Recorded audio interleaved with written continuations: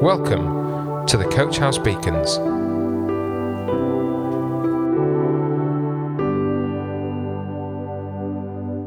Hi, this is Johnny, and welcome to this Coach House Beacon. Do you maintain or make over? No one would watch a programme about someone hoovering their house daily, but plenty of people watch grand designs. Maintenance is boring and makeovers look amazing, but without maintenance, the results of a makeover are quickly lost. God flips our lives upside down when we come to know Him, but the changes He makes are meant to be cultivated as we come to know Him. Currently, I need to order new brake pads for my bike, a new lock and a new pull-up bar. It takes me ages to adjust the brakes properly, so I've put it off.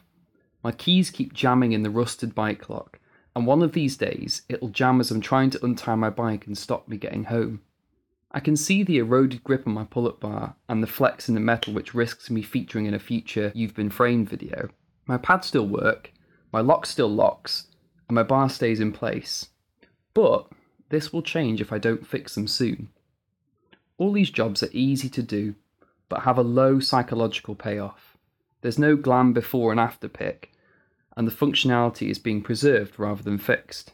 The Bible talks about a dramatic change of identity when we become Christians. Romans 8 verse 14 to 17 describes how we are adopted into God's family when we become Christians and receive a new identity. As it says, "The Spirit you received does not make you slaves so that you live in fear again. Rather, the Spirit you received brought about your adoption to sonship." And that's in verse 15. Once we were fearfully enslaved to self-centered and evil ways of living, which we couldn't escape. Then God rescued us and adopted us into His family as children forever. It's not like it's just tweaking a few bits and making a few improvements. It's like handing your house over to be completely shelled and rebuilt by a builder and an architect. This analogy isn't perfect because change takes a while to be seen and we don't get perfectly fixed up in this lifetime. Even so, the change is big and will show itself more and more over time. Colossians 2 verse 6 to 7 describes how this process continues. So then, just as you received Christ Jesus as Lord, continue to live your lives in Him, rooted and built up in Him, strengthened in the faith as you were taught, and overflowing with thankfulness. When we put our faith in God to rescue us from our old lives, this begins the process of change. Colossians 2 tells us that the process continues. Let's observe the key points in this passage. Number 1, to continue in the faith. To continue in faith is the main idea in this passage, and everything else revolves around it. If we believe that God is Lord over everything, it makes sense that we will keep on trusting Him and learning to live His way. Returning to our analogy, if we let God tear out the old bathroom, why wouldn't we let Him start fitting a new one? Secondly, we're rooted and built up.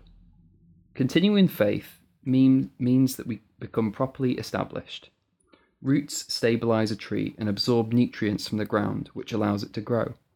Likewise, a building doesn't end with its foundations being laid, but with it built into a complete house over time. Thirdly, tying the first 2 points together, it's all in Him. Specifically, we live our lives in Christ Jesus and are built up and rooted in Him. We're not living for ourselves, and we're not generally just becoming nice and better people. With God's help, we are becoming more like Jesus as we live with our lives focused on Him. And number 4, we are strengthened in the faith. Being well rooted and built up means being strengthened in your faith in God. You believe what God says about Himself, and you put this into practice more and more as time goes on, and that's the result of being rooted and built up. And finally, this leads to thankfulness. Why does this passage say that we should be overflowing with thankfulness? It's because God is the one who has saved us and promises to keep changing us. We put our faith in God and let Him do the work that He needs to do. We trust Him as the builder with the tools and the architect with a plan. Think of it like this. If your house is pretty good and just needs a few tweaks here and there to be perfect, you won't appreciate or understand why the builder and architect are asking for a complete overhaul. However, if they show you dry rot in the rafters, sinking foundations and wiring that might set your house on fire, then you would be thankful for the work, even more so than when they begin to fix it. So, What actions can we take to ensure that we are rooted and built up?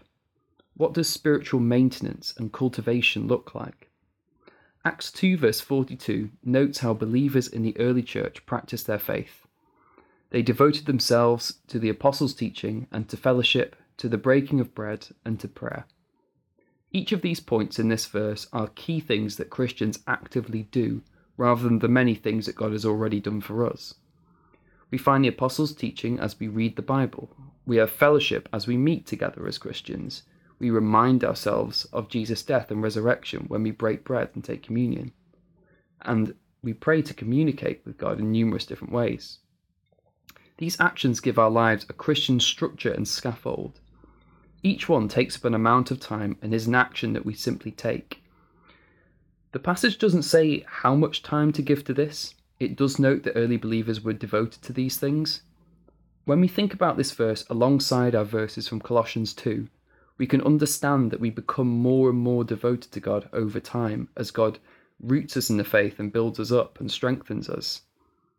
Either way, my plea to you is this: make time for these things. It could be long or brief, but do them. And why should we do it? Because it gives God space and opportunity to speak to us. It puts us in a place where we can hear him and cultivate this life of faith, wherever we're starting from. For example, I know that I'm personally convicted to go and have more fellowship with believers, which has easily dropped off during the pandemic. Like with my breaks, bike lock and pull-up bar, it's unsafe to leave things as they are. Let's encourage each other to keep cultivating our relationship with God and to overflow with thankfulness. Let me pray. Lord God, I thank you that you are always at work in us, and help us to take the steps that we need to put in place so that you can speak to us and we can hear you clearly. Lord, I pray that we would be able to hear you clearly speaking to us this week. Help us and draw attention to the times when we can make time for you, when we can put time aside to listen to you and hear what you have to say.